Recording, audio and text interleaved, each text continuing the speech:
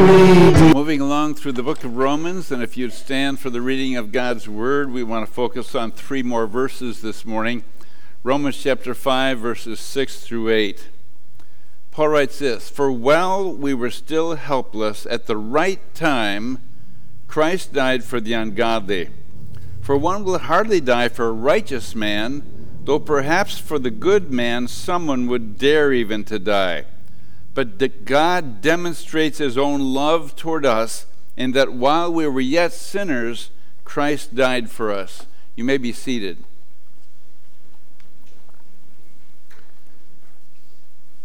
John 3:16 is a famous and well-known declaration of God's love.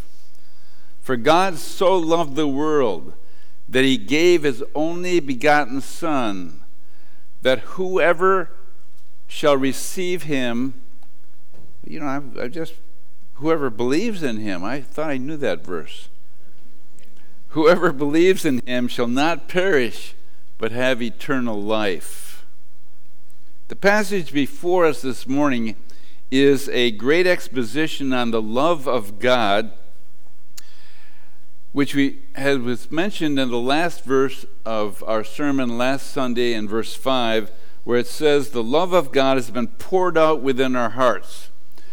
When it says it's been poured out, it wasn't just a meager amount. It wasn't drip, drip, drip. It's a profusion of love. It's a permeation of love. It's a fullness of love.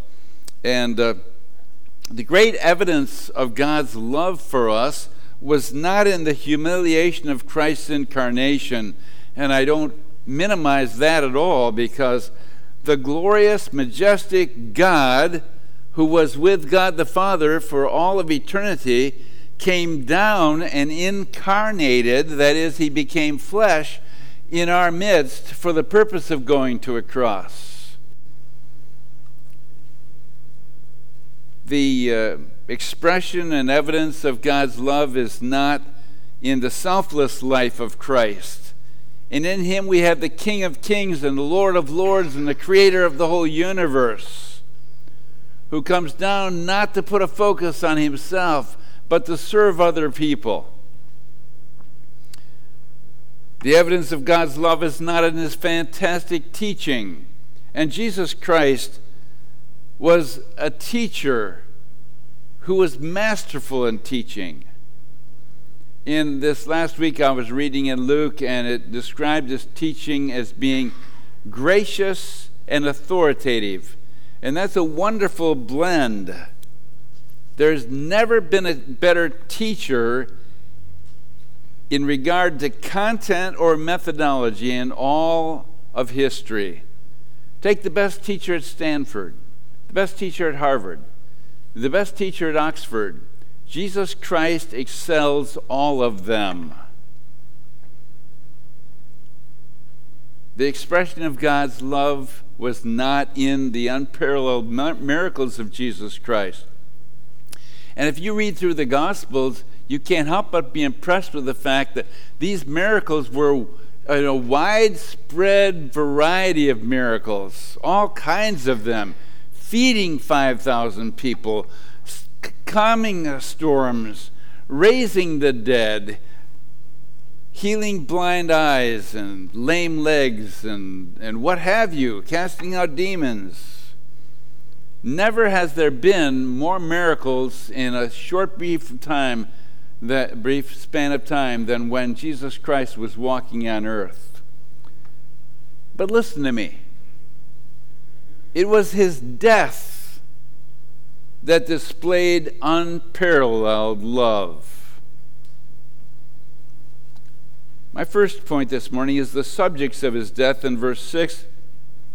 And the first description of these subjects is helpless. For while we were still helpless, at the right time, Christ died for the ungodly. We were still helpless. There wasn't any lapse in our helplessness. There wasn't any improvement in our helplessness. Now, this means a total inability before God. Man is spiritually incapable. Now, how is he spiritually incapable?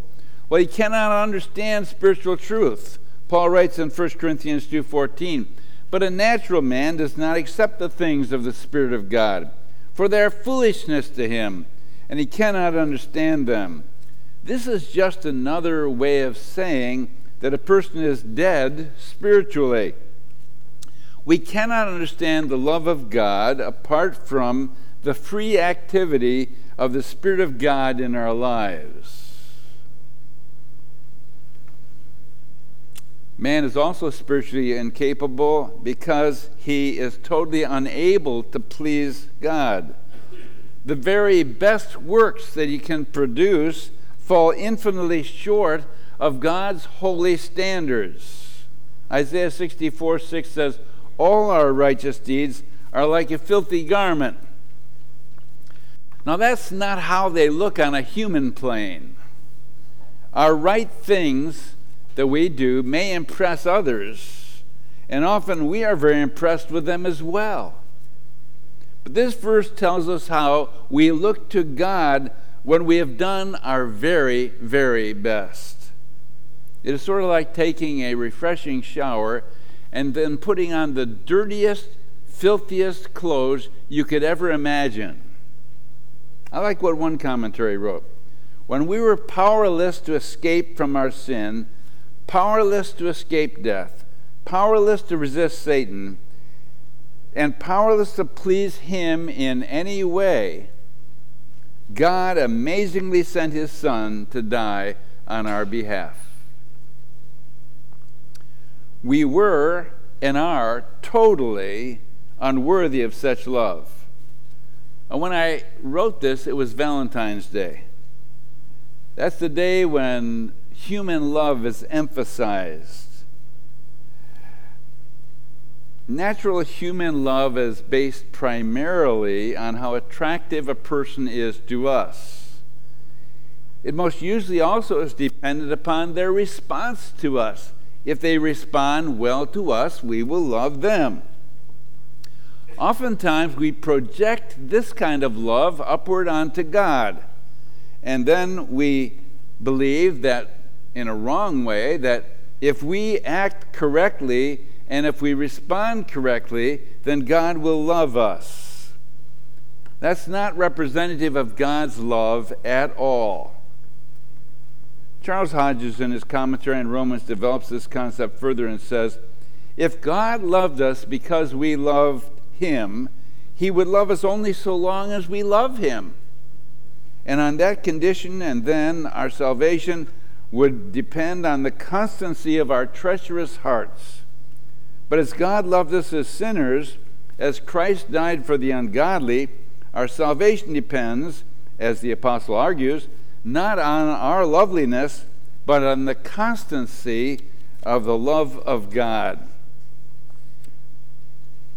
Man is unable to obey God. This is the third way we are spiritually helpless. Paul has been working on this concept throughout the first 4 chapters of the book of Romans. Listen to these verses in Romans 3:10 through 12 and verse 20. "As it is written," and now Paul quotes the Old Testament. That's why these are in caps. "There is none righteous, not even one. There is none who understands. There is none who seeks for God.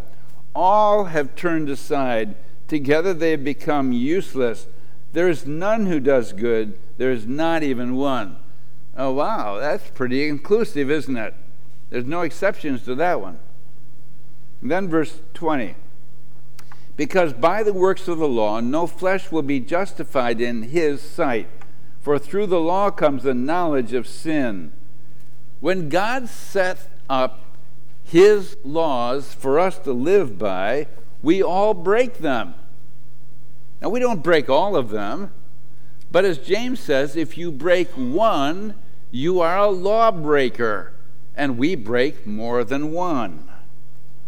It is extremely important to realize our own inability and incapacity, for to the extent that we realize our inability and incapacity, then and only then will we recognize how helpless we are, and we will then realize the in-depth nature of the love of God for us.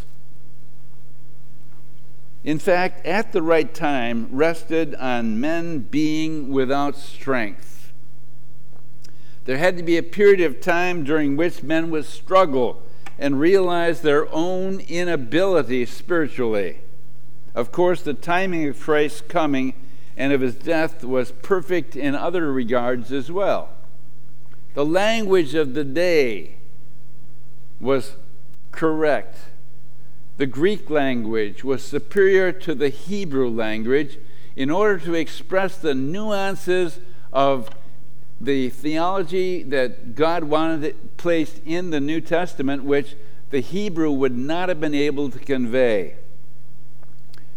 Rome was in charge of the world at this time. There was peace, and they had developed a highway system. Both of these were crucial for the spreading of truth and the building of the church back here. Now come back with me in your thinking to the emphasis of the verse. We are helpless and ungodly before a perfect and holy God. If it were possible for us to deserve his love, we would have to be perfect, and none of us are. This brings to my mind a hymn. It says, I am not worthy the least of his favor, but Jesus left heaven for me. The Word became flesh, and he died as my Savior, forsaken on dark Calvary. I am not worthy, this dull tongue repeats it. I am not worthy, this heart gladly beats it. But now listen to this. Jesus left heaven to die in my place. What mercy, what love, and what grace. The second description in the last part of verse 6 is ungodly. There are many ways that it can be said that man is ungodly. First of all, he is unlike God. In the beginning, man was made in the image of God.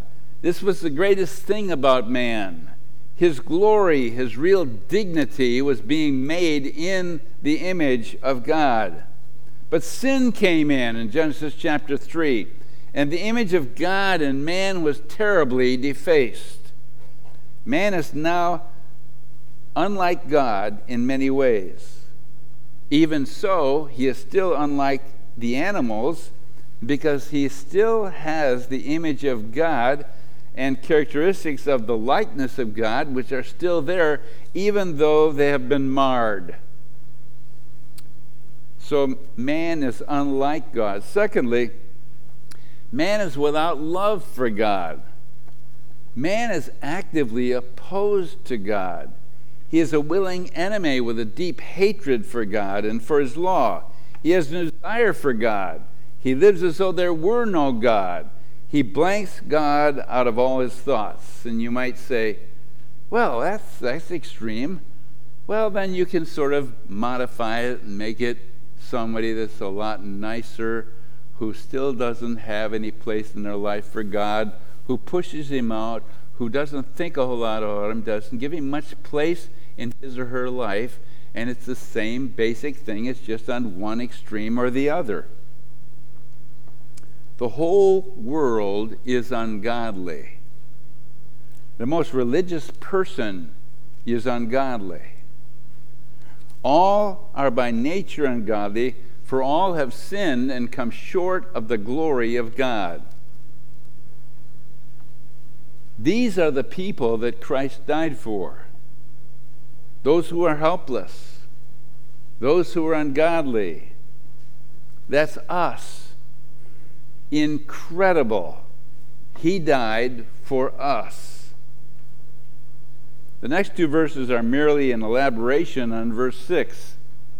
My second point this morning is the uniqueness of his death.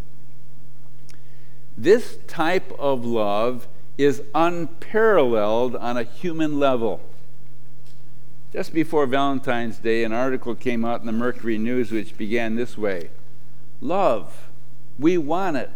We get it. We lose it. we try again. That's because love is what binds us, beckons us, blinds us, and brings us home. The author goes on to say this: acts of service are an overlooked love language that when practiced create a great buffer and makes partners feel more cherished. Just to summarize that again, acts of service make the recipient of love feel cherished. Human love at its best is faulty and inconsistent. But when we focus on God's love for us, it's neither faulty nor inconsistent. The love of God for us is unconditional. To the degree that Jesus Christ was willing to die for us, in God's eyes, he died for those who were unrighteous, undeserving, and unlovable. We understand that the death of Christ for us was an infinite act of loving service. So therefore, the love of God for us in the cross of Jesus Christ should make us feel cherished by the living God. What I said earlier was this type of love is unparalleled on a human level. Paul goes on in verse 7 to explain this concept further. The first illustration is in the first part of verse 7. For one will hardly die for a righteous man. The word righteous speaks of a person who is upright, who keeps the law. He honors the commandments. He is very correct in his behavior. The second illustration is in the last half of the verse. Though perhaps for the good man someone would dare even to die. The good man might more readily elicit such a great sacrifice. He is the type of man who is not only righteous, but he goes beyond this. He is motivated by love. He is more than merely correct.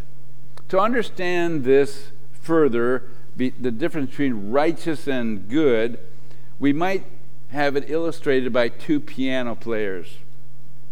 The first one reads the notes correctly and plays them accurately, and his timing is perfect. And after we hear this piano player, we say, now that's a real great technician.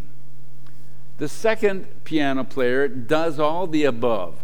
He plays the notes correctly, his timing is correct, but he adds something to it. He adds his whole heart to it.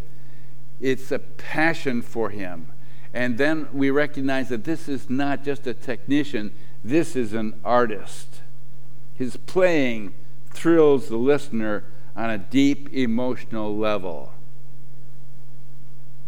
Now, we have all heard of heartwarming stories of heroes who have given their lives sacrificially for others. I searched on the internet and found this story. Godwin was 33 years old and was an attorney from Nigeria. He was in New York City, and he was a security guard at the World Trade Center while he studied to take his New York bar exam so he could be an attorney in the United States. He dreamed of bringing his family to the United States. He missed them incredibly. That day when the two planes hit the two towers, he could have run and lived. But instead he stayed as a security guard, and he caused many, many people to escape and run to freedom, most of which he did not know at all. And he left behind a wife and 3 children, 7 years old, 5 years old, and 1 year old. That is a great sacrifice. But the one we're looking at this morning is infinitely more amazing. My final point this morning is the demonstration from his death in verse 8. What men can scarcely do for a good person, God has done abundantly for the vile and despicable. And we don't like to view ourselves this way. We prefer to view ourselves as nice people. And we are, for the most part, nice people. Not all. There are some nasty people. Now, as I look out at you, I want you to know I'm not looking at anybody here and regarding you as a nasty people. In this verse, we turn away from what we may think about each other. We turn to how we compare to an infinite, pure, and holy God who hates every sinful thought, attitude, and action. And yet, he loves us who repeatedly are guilty of all kinds of these three: of sinful thoughts, of sinful attitudes, of sinful actions. When we think of sinners, we like to think about those who are people that are terrible, that have done awful things that we have never done. I Googled the worst sinners on the internet. It was interesting what I found. Here's one statement. If we create a list of historically significant sinners, I have a feeling our list would be filled with people like Stalin and Hitler. We'd fill our list with figures behind mass murders, bombings, terrorism, or serious serial killers. And rightfully so. When it comes to the atrocities of the evil that these people committed, it is unparalleled. And yet the internet kept pointing back to the Apostle Paul and his own confession in 1 Timothy chapter 1, verses 15 and 16, which says, "It is a trustworthy statement, deserving full acceptance, that Christ Jesus came into the world to save sinners, among whom I am foremost of all. Yet for this reason I found mercy, so that in me as the foremost, Jesus Christ might demonstrate his perfect patience as an example for those who would believe in him for eternal life." Paul had already reminded his readers in verse 13, "I was formerly a blasphemer and a persecutor and a violent aggressor," and this was at the church of Jesus Christ in the day. May I remind you another Pauline statement: all have sinned. God does not grade on the curve when it comes to sin. His standards never change.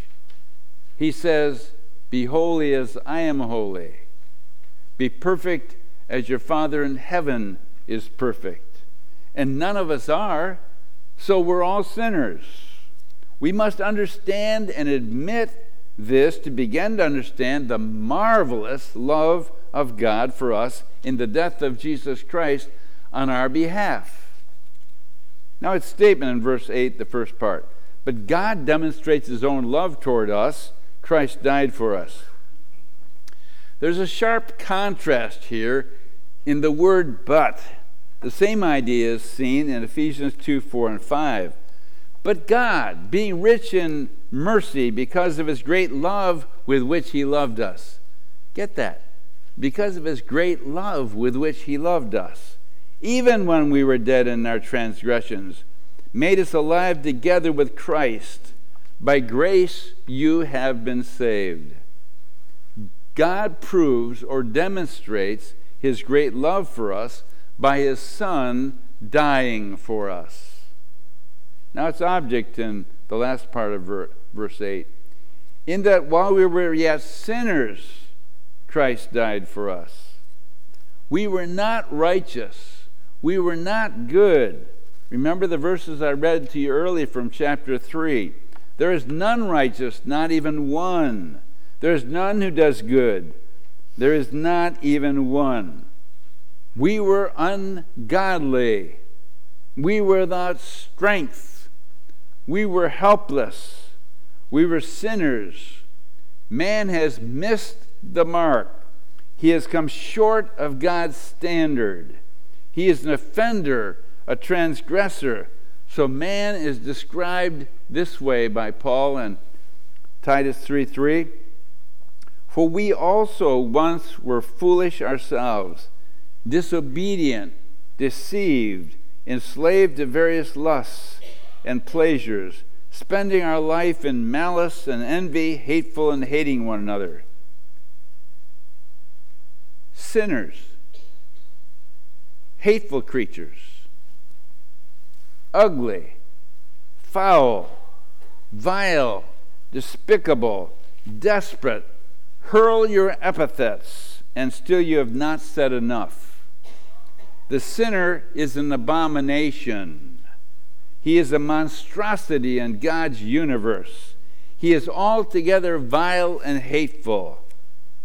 Against that dark, discouraging picture I've attempted to paint, the love of God comes shining through like the brightest sunshine after a gloomy, dismal, cloud-filled day. Here's the point. No matter what you have done in your life, God loves you. No matter how good you've been in your life, you still are a sinner and you need a Savior. And God loves you. An outstanding young man jumped into the waters to save a lost his life by saving a drunken man. The comment was made, "What a shame for a fine young man to give his life for a worthless bum." This is nothing compared to the sacrifice of Jesus Christ for sinners, his sacrifice for us. He, as God, become God-man, plunged himself into the foul waters of sin to save us who were not attractive at all to a sinless and a pure God. As we remember the death of Christ on the cross, let us remember our own total unworthiness. We were helpless and ungodly as well as unworthy. On the basis of this, we can then begin to see and understand the incomprehensible, lofty, magnificent, unparalleled love of God and of Jesus Christ for us. Now, I painted both sides of the picture this morning. I painted the fact we're sinners, that this is awful, that this is wretched, that this is miserable, this is vile. But in contrast to that, I've tried to paint in your thinking the marvelous, incredible, wonderful, high love of God for each of us. This is amazing love. I want you to focus on his love for you this morning. If you've never yet come into the family of God, this is the first proper expression of appreciation for the love of God for you.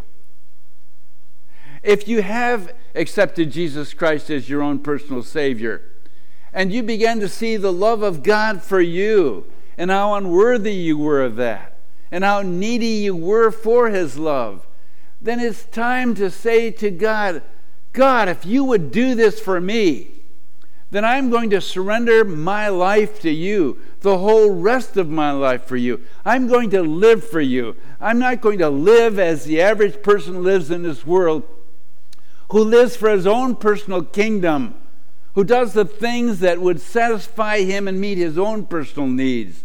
It is time for Christians in this church and around America to sell out for God. Let's pray.